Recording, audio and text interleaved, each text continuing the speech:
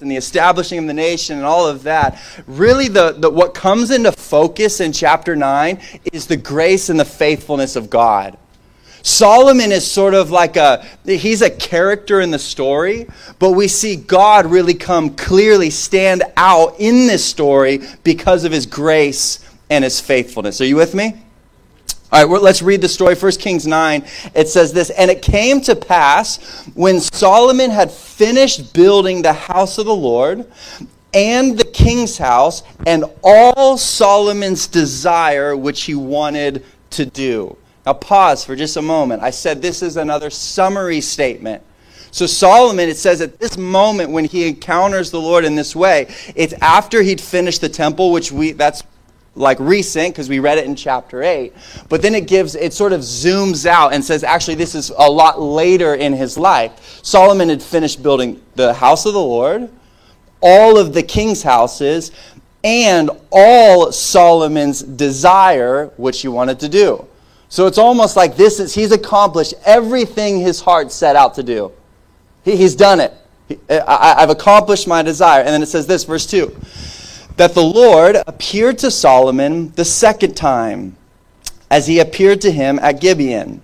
And the Lord said to him, I have heard your prayer and your supplication that you have made before me.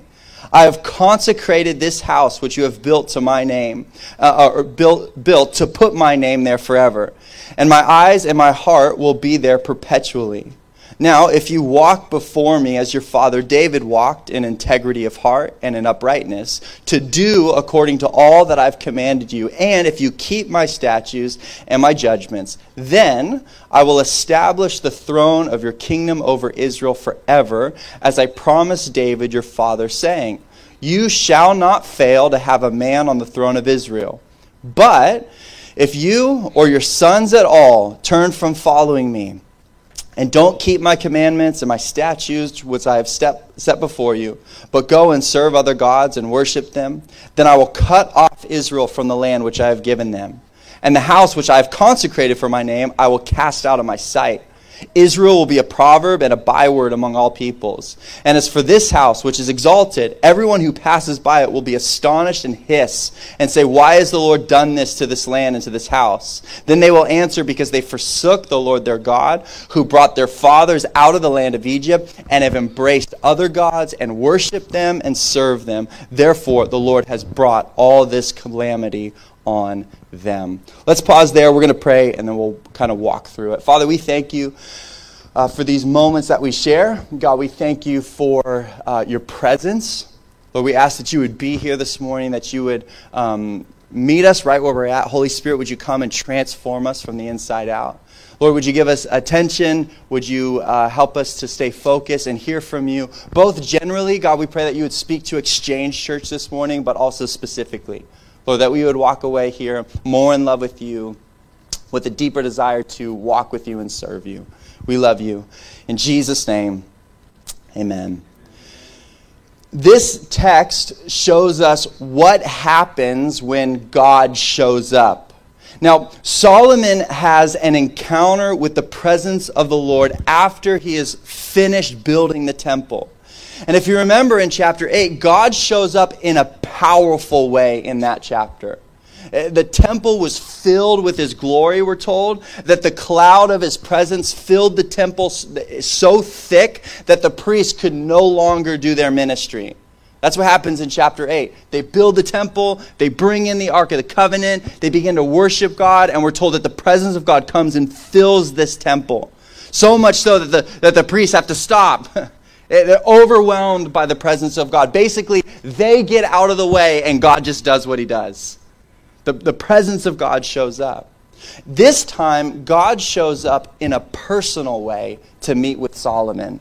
And I want us to see that distinction. That in the previous chapter, God shows up in a powerful, dramatic, very obvious way. It's the temple. Everyone can see it. The cloud of the glory is there. It's like, wow, this is happening. God is doing something. And then in this chapter, in the quiet, in a personal way, God encounters Solomon. And when God encounters Solomon, I want us to see three things that sort of happen as he encounters God in a personal way. And I believe that not only is this true for Solomon when we read this in chapter 9, but this is, I think, what God tends to do when he shows up in a personal way in our life. The first thing we see is that he proclaims his word. God, when he shows up and encounters Solomon this private way, God proclaims his word. I'll read it again, verse 1. It says, it came to pass when Solomon finished that the Lord appeared to him, verse 2. And then verse 3, and the Lord said to him, I have heard your prayer and your supplication that you have made before me. I have consecrated this house which you have built to put my name there forever, and my eyes and my heart will be there perpetually. And then he goes on and he makes this sort of blessing and cursing, if you will, and we'll talk about that in a moment. But he makes this distinction. But this section of God speaking is actually the third time Solomon would have heard this. This isn't the first time God says something like this. This is the third time. So God shows up privately. God speaks to Solomon personally, and he proclaims his word. He says what he's already said.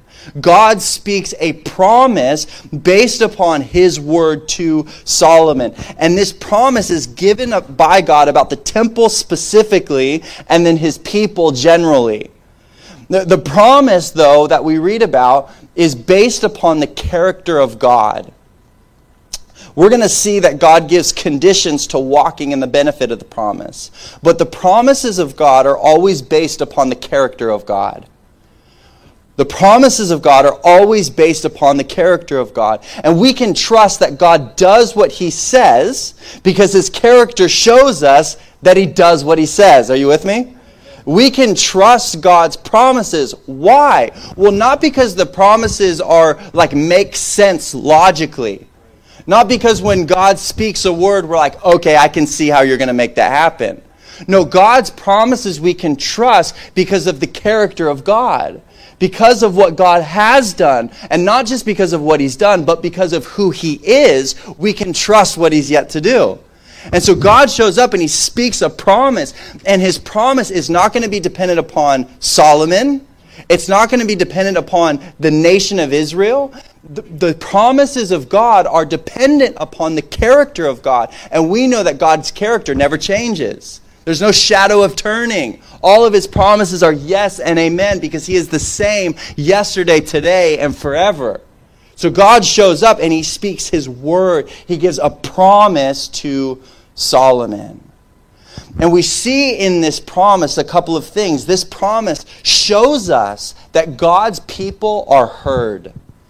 When God shows up to Solomon in this moment, it shows to us that God's promises, he promises that God's people are heard. God's response in chapter 9 is a fulfillment to Solomon's prayer from chapter 8. In chapter 8, verse 30, he says it like this. Solomon speaking to God. He says, and may you hear the supplication of your servant and of your people Israel. When they pray towards this place, hear in heaven your dwelling place, and when you hear, forgive. That's Solomon's prayer. He basically says, God, hear my prayer. That's his prayer, right? I am praying that God, you would hear me pray. And then God shows up. This is his response. I have heard your prayer and your supplication that you have made before me. God answers the prayer of Solomon. His prayer is that God would hear him, and he answers and says, I've heard you. I've listened to your supplication. I've heard what you've prayed. Can I encourage you that we can have confidence that when we pray, God hears us? We can have confidence not only does he hear us, but he answers us. Now, I can't explain to you how our prayers move the hand of God. I also can't explain why some prayers seemingly go unanswered. But I can confidently tell you that there's an invitation for every person to go boldly to our Heavenly Father with our prayers and trust that he hears and he answers. I can't get into all of the how. All I know is that there's an invitation for the follower of Jesus to go boldly to the throne of God. And we find grace and mercy, and he hears us. So do we pray? How often do we pray? Sometimes we don't pray because we think we're just talking to ourselves. You ever feel like that? Like I tend to talk to myself a lot. Like I was driving down here by myself and I was literally talking to myself. I was talking out loud about a song I was listening to, like, oh, this is a great, I literally said at one point, this is a great album, out loud driving down here this morning. No, my wife wasn't there to validate or disagree. It was just, this is a great album. I was rehearsing some of the points of the message this morning, talking out loud. And sometimes we spend a lot of times talking out loud to ourselves, or maybe with internal dialogue with ourselves. And sometimes it's hard to differentiate between when we're talking to ourselves and when we're talking to God. And sometimes we maybe think we're praying, but we're not praying. We're actually just talking to ourselves. But we need to recognize that there is something that happens when we lift our eyes, or when we begin to communicate to God. He invites us into prayer and He hears us. But we have an invitation to communicate to God about anything from anywhere, and we have confidence based upon His character that He hears us. This promise also shows us that God's people are consecrated. God speaks to Solomon and tells him that He has consecrated this building. Consecrate means to set apart. The temple specifically, we're told, is set apart. It's different. But the temple isn't unique. It's a building built by people. It was built with human tools, human resources, and craftsmanship. Now, it was a magnificent building. In fact, it's considered to be one of the ancient wonders of the world. But like every other ancient building, it was built and it was eventually destroyed. What makes this temple set apart, the reason God says, I've consecrated this building, what makes it different, what makes it consecrated, is that God's presence dwelt there.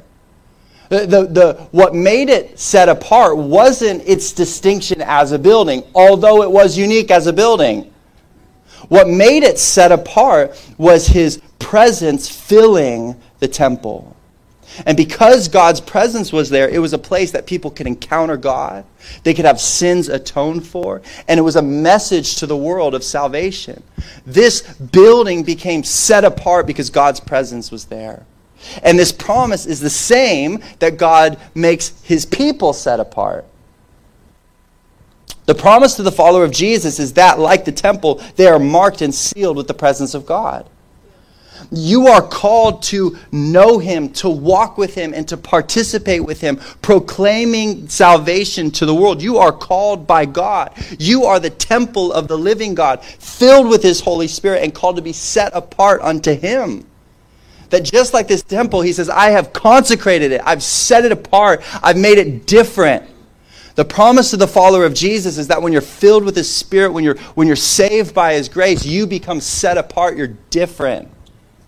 And you're called out, you're called by God, like the temple, to be a display, to be a sign to the world that salvation is available.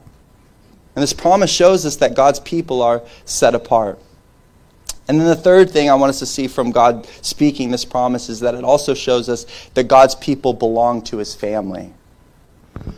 I love verse 3. It says, to put my name there forever, and my eyes and my heart will be there perpetually. This verse really struck me in my reading. God places His name on His people. God shares His name with us. I went to a small private Christian school in middle school until I was asked not to come back. I wasn't expelled. They didn't use that language, but they just were like, it'd be best if you just didn't come back. So I left in 7th grade and I didn't come back. But I remember sitting in the principal's office one of many times, and the principal telling me that going to school here means that when I leave here, I represent the school. I remember sitting there in the chair and looking at him, Dr. Powell. He comes to our church now, and he's so sweet. And I'm like, this is such a weird. And I called him Dr. Powell the other day, and he's like, please call me Grant. I'm like, I don't know if I can do that.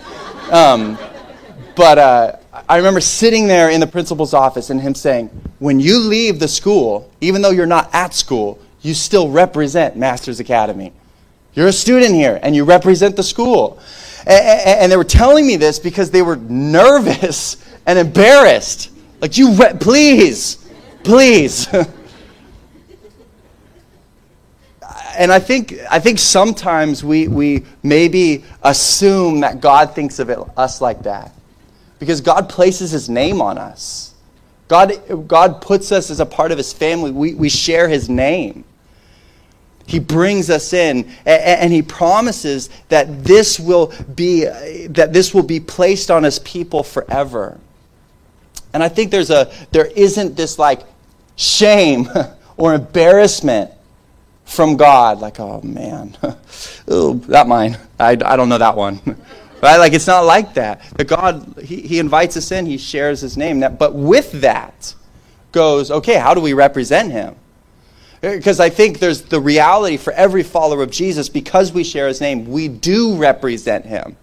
If we publicly in any way, shape, or form identify as a follower of Jesus, if people know us in any way, whether we're very vocal about it or they just know we go to church on Sunday, sometimes, whatever the case, we represent Christ. So the question is not if we represent him, the question then is, how do we represent him?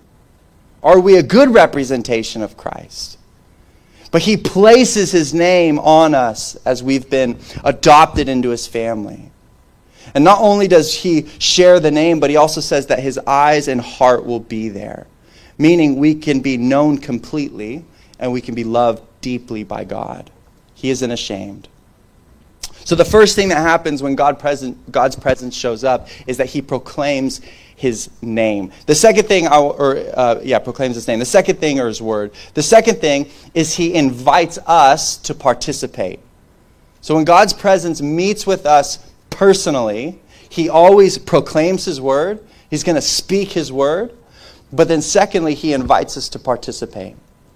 Now, the temple is supposed to be a place for God's presence, for sins to be atoned for, a sign to the world of the relationship that they can have with Yahweh. But in order for that to happen, people must walk with God. In the second part of these verses, God places a condition on the blessing. Now, this doesn't change the promise. I need us to understand this. This doesn't change the promise, nor does it change the result. But the benefit, this is the key, the benefit of walking in the promise is based upon our participation. Right? So the promise isn't going to change. And we'll see that. I mean, history tells us that the promise from Yahweh to his people about what he's going to do both in their life, through their land, and through their nation is not going to change. The promise doesn't change. But the benefit to the individual of walking in the promise is based upon their participation. He gives a promise. The promise brings a blessing when you walk in obedience, and it brings a curse when you walk in disobedience. And by curse, we mean a consequence for disobedience. And he tells Solomon how they are to participate in order to experience the blessing. I'll read it again. Look, he says in verse 4, "Now if you walk before me, as your father David walked, in integrity of heart and in uprightness, to do according all that I've commanded you, and if you keep my statutes and my judgments, then I will establish the throne of your kingdom over Israel forever, as I promised your father David, saying, you shall not fail to have a man on the throne of Israel. But," and then he gives the sort of same but reverse. He tells Solomon how they are to participate in order to experience the blessing. The first thing he says is walk like David. Walk like David. Now, not to maybe criticize David too much, but it's a pretty kind of low bar that's been set. Right? Like, just walk like David. And you're like, okay, well, what did David do? Well, he was a murderer. He was an adulterer. You're like, geez Louise, I guess. But it's deeper than that. Because God's covenant with David is not based upon his specific actions, and we see there was consequences to David's specific actions. Now, we know David, he's the second king of Israel. He's the king that was promised to be the patriarch of the hereditary monarchy. He was also a worship leader, songwriter, a victorious warrior, and a man after God's heart. He's also the one that's line would bring Jesus into the world, but he's a man of struggle and of failure. But he followed God with his whole heart, and we're told that over and over, both in the Old and in the New, that David was a man after God's heart. And we're told really practically what that looks like. I love this verse because it says, walk like David. And I can hear myself asking the question, how did David walk? What does that mean? And then he tells us, the first thing, he walked with integrity of heart. Walk like your father David with integrity of heart.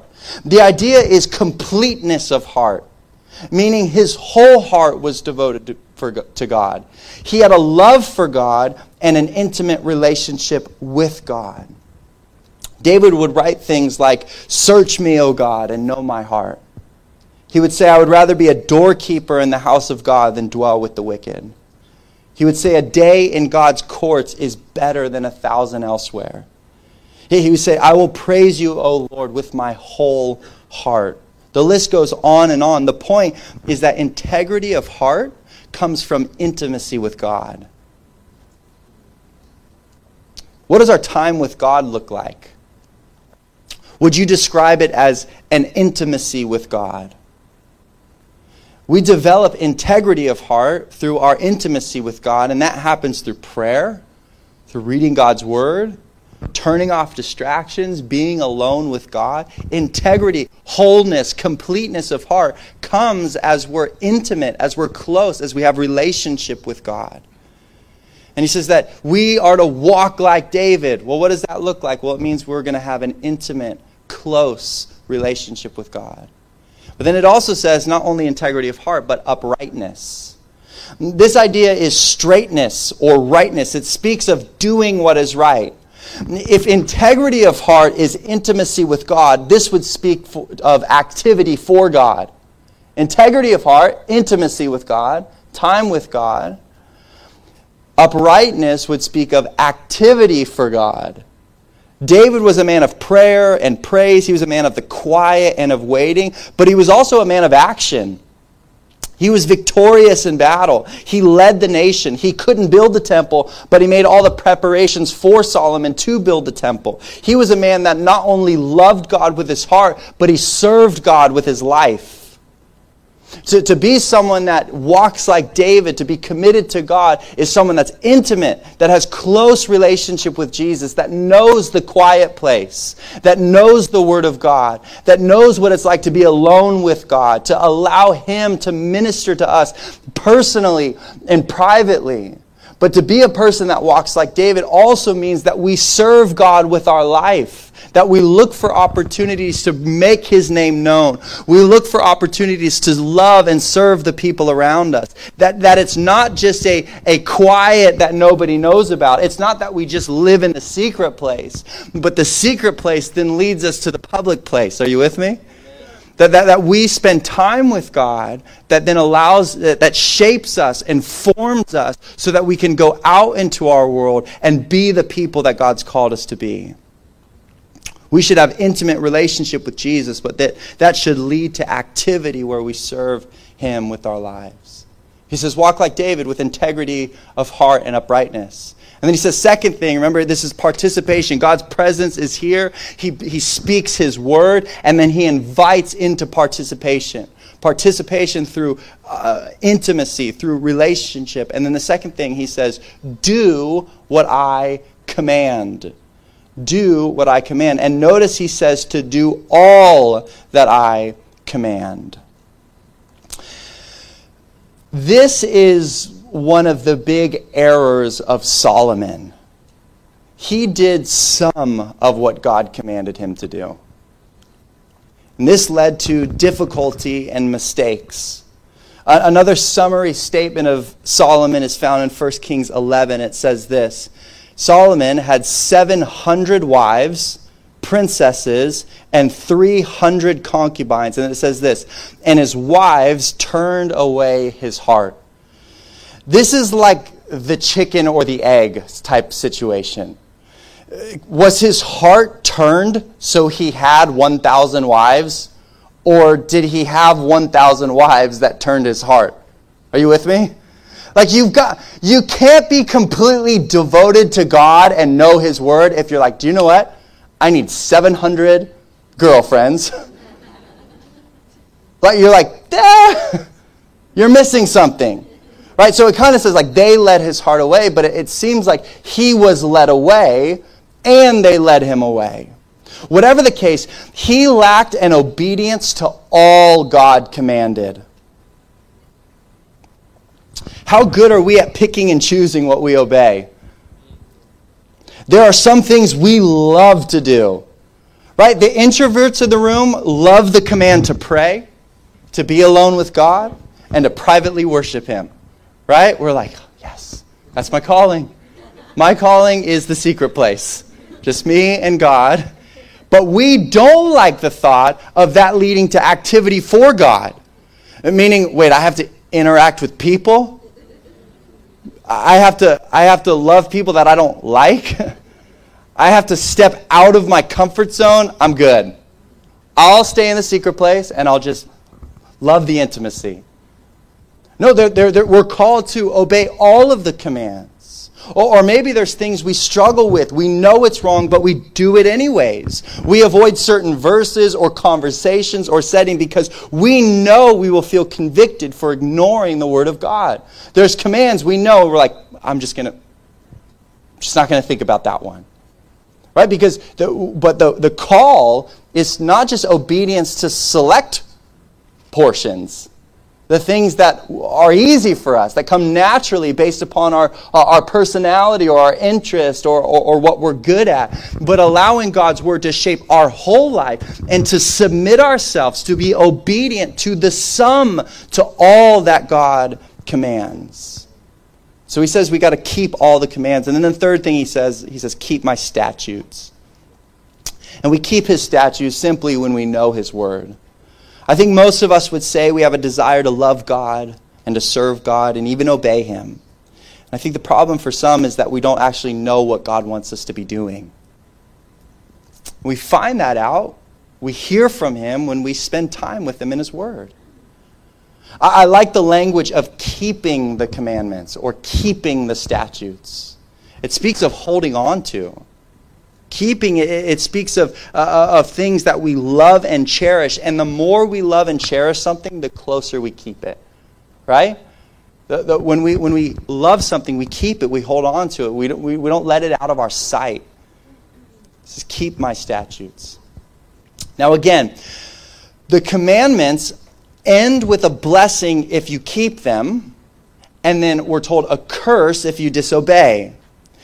And all of this speaks to the benefit of walking in the promise of God. Because the blessing is God establishing the throne forever. The curse is that He will cut off Israel from the land. The house will be destroyed. And we know from Israel's history that this is what happens, right? The temple is destroyed. The people are taken into exile. The kings turn from God. We know what happens. But the promise of God doesn't change. The promise that the Messiah would still come through David and Solomon's line doesn't change because they failed to obey the commandments. Does that make sense? What they missed out on, what the nation of Israel missed out on throughout their history is the benefit of walking obedient to God. They still experience God's plans and God's promises coming about. Right? Here we are today in South Florida worshiping Jesus because through David and Solomon's line, a Messiah came that would be the Savior of the whole world. That promise never changed. That promise wasn't based upon or dependent upon the actions and the behavior of the people. What the people missed out on was the benefit of walking in the promise of God. And so the invitation, or what we are, when God's presence shows up, we are then invited to participate, to walk with, to experience the benefit of walking in His promises. All right, third and final thing is this. He calls us to personal commitment. He calls us to personal commitment. Now again, chapter 8, God shows up in a powerful way. In chapter 9, God shows up in a personal way. And when God shows up, His word is proclaimed. He invites us to participate with Him. And then He calls us to personal commitment. And I think this is true whenever we gather in His name. This is probably like a theme of what church and oftentimes looks like. Right? His word is proclaimed. He invites us to participate with Him. And then there's a call to personal commitment or deeper personal commitment. This is sort of like, it's kind of like a look in the playbook of a pastor or like the church experience, right? It's like God's word, there's an invitation to participate, and there is a call to personal commitment. Now, I want us to see this in sort of the end of the chapter. In verse 10 through 14, Solomon exchanges gifts with the king of Tyre. And then in 15 through 28, we see some of the other buildings and achievements of Solomon. Remember, at the beginning, it was a summary statement. It says that Solomon completed all that he desired to do. And then we're told about this one specific encounter with God. And then from the end of the chapter, it kind of rewinds in his life and hits some of the major things that he did. And I want to know a couple things in these verses. Look at verse 15. It says this, "And this is the reason for the labor force which King Solomon raised to build the house of the Lord, his own house, the Milo, the wall of Jerusalem, Hazar, Megiddo, and Gezer." These are all of the cities and the buildings that he built. And then in verse 18, it says, "And Solomon built Gezer, Lower Beth Horon, Balath, Tadmor, in the wilderness in the land of Judah." And then in verse 19, it says, "All the storage cities that Solomon had, cities for his chariots, cities for his cavalry, and whatever Solomon desired to build in Jerusalem, in Lebanon, and in all the land of his dominion." There's another verse that talks about how he built not only his palace, but a palace for his Egyptian wife that he married as really a political move with the nation of Egypt. So he built himself a palace. He built himself a summer vacation home in the wilderness of Lebanon. He built himself entire cities for his chariots and his cavalry. And then he built a second palace for his Egyptian wife. So we just kind of get like the summary of what that beginning verse said. Are you guys with me? Does that make sense? So all of that to say, this section shows us Solomon's wealth and success. Right? It's kind of like, okay, this is what Solomon, all of his heart desired to do, and this is what he did. Here's the point I want to make. Solomon succeeded materially, but declined spiritually. And we know with Solomon, he didn't just drift from God. A lot of people drift from God. A lot of people allow other things to get in the way and distract and cause where we're one point so close, we felt so close, we were hearing from God, we felt this call, we felt connected, and then over time we just begin to drift based upon decisions or relationships, and things cause us to drift from our relationship with God. That is not necessarily the case for Solomon. Solomon pursued other things. He wasn't just a slow drift. He was an all-out pursuit of other things. We know that because it's all recorded for us in the book of Ecclesiastes, right? Where he pursued wealth, and he pursued pleasure, and he pursued relationships, and he pursued power, and all of these things that it caused this decline in his relationship with God. He didn't just drift from God, he pursued other things. And as a result of that, he introduced idolatry to the nation. He pursued material, relational, and physical pleasure, and he modeled polygamy and disobedience to God's word for the people. Right? That's kind of what you're left with. And yet, he continued to acquire wealth, influence, and recognition.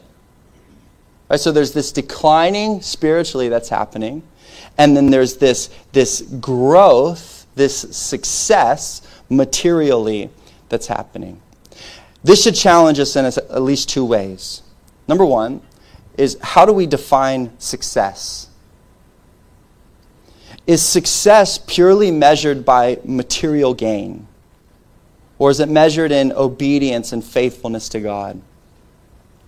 I think as a victim of the culture that we live in, it's very easy for us to define success in a certain way, right? It's like where we've traveled to, how much square footage we have in our house, like how many vacation days do we have?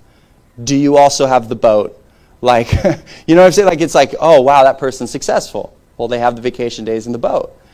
And so we kind of, and as much as we want to like keep that away, it's really integrated into the way we think. And we far too often focus on the wrong things as a marking for success. In our lives, success should be defined by our personal commitment to God, to His Word, and to His ways. That our life should be successful as we grow spiritually, not decline. But then the second thing the way that this should challenge us is that God's promises remain even when people reject. Ending where we began, God began with a promise. The promise would not change upon what people did. He will hear His people. He will establish the throne of David forever. And He will put His name on His people. Right? That promise is secure. It's not changing. God's promises are always based upon His character. But we benefit from the promise when we walk in obedience and commitment to Him. There's an invitation for all of us. There's a call for each and every one of us to personal commitment to relationship with God. A personal commitment, not based upon the people that we know, not based upon what we've experienced in the past, not based upon our preconceived ideas of what it looks like. A personal commitment where it's you and your relationship with Jesus. Call for each and every one for personal commitment. And that personal commitment should excel as we walk with God, as we live our days on earth. There's so many people in our church. Vero Beach, I'm sure many of you guys know, is there's a lot of retired. There's a lot of sort of end of seasons of life. So our church is filled with a lot of retired people that have been very successful and things like that. And I had a meeting with a guy just this week, and he filled out a ministry application. He wants to serve in our youth ministry. He's, I think, 80-something years old, and he came and met with me like, hey, I want to serve in youth ministry. And I'm like, great, well, what do you want to do? And he's like, well, I have his resume written down. I should have brought it up here. But basically, he's got his master's in something engineering and his PhD and something else. I'm like, I don't know. I got kicked out of middle school. And he gave all of his credentials, and he's like, I worked for the FBI. I was what was the word he used? Gosh, it was so cool. It's just cool words that you're like, I've only heard that on Jason Bourne, and it's pretty impressive. But he was a consultant for nuclear energy and all of this stuff. And he's like, I'm really good at math and science. I'm like, it seems like it. And he's like, I would just love to be available for students to tutor and to help and to disciple them in that way. And he's like, I spent my whole life doing this. I'm retired now. And he's like, and I just want to love God and I want to serve others. And he's like, I can do it from first grade all the way through 12th grade, however I can help. And I just think that is a sign of spiritual growth as you step closer and closer into eternity. Right? There's not a decline. He's not retired and foot off the gas. I'm just going to hang out. But there's, what can I do? How can I grow? How can I use what God has given me? And I think that is, when I have conversations like that, I'm like, Lord, I want that to be my life. Even if material success, even if I don't have any of it, I want to be a person that's, as closer I get to eternity, with more of a love for God and His people. That there's growth along the way. Listen, God's promises are the same. God's promises never change. And there's an invitation for each and every one of us to participate in what He's doing. And it comes from personal commitment as we dedicate ourselves, our lives, both publicly and privately, into relationship with Jesus, allowing him to transform us from the inside out and making us more and more useful to his kingdom and more of his glory and grace shown through our lives. Let's pray together. Father, we thank you for your word. We thank you, Jesus, for the life and the example of Solomon for so many reasons. Lord, we thank you for his commitment to serving you and the word. But Lord, we also thank you he's an example of things we want to watch out for. And Lord, we don't want to sort of slow down as we stop or as we get older or as we complete tasks and things like that. Lord, we want to grow and mature more and more into the person of Jesus, more like your Son. We thank you, God. And Lord, I pray if there's any here that have never made a personal commitment to you, maybe they've been around it, or maybe they are here by association, family or friends. Lord, I want to thank you that the invitation is for all of us, personally, to know you, to be transformed by you. And so, God, I pray for anyone like that even now that they would begin to commit themselves, cry out to Jesus, and thank you, Lord, that you hear us. We love you, Lord. Be glorified in our worship, in our service, and in our lives. It's in Jesus' name. Amen.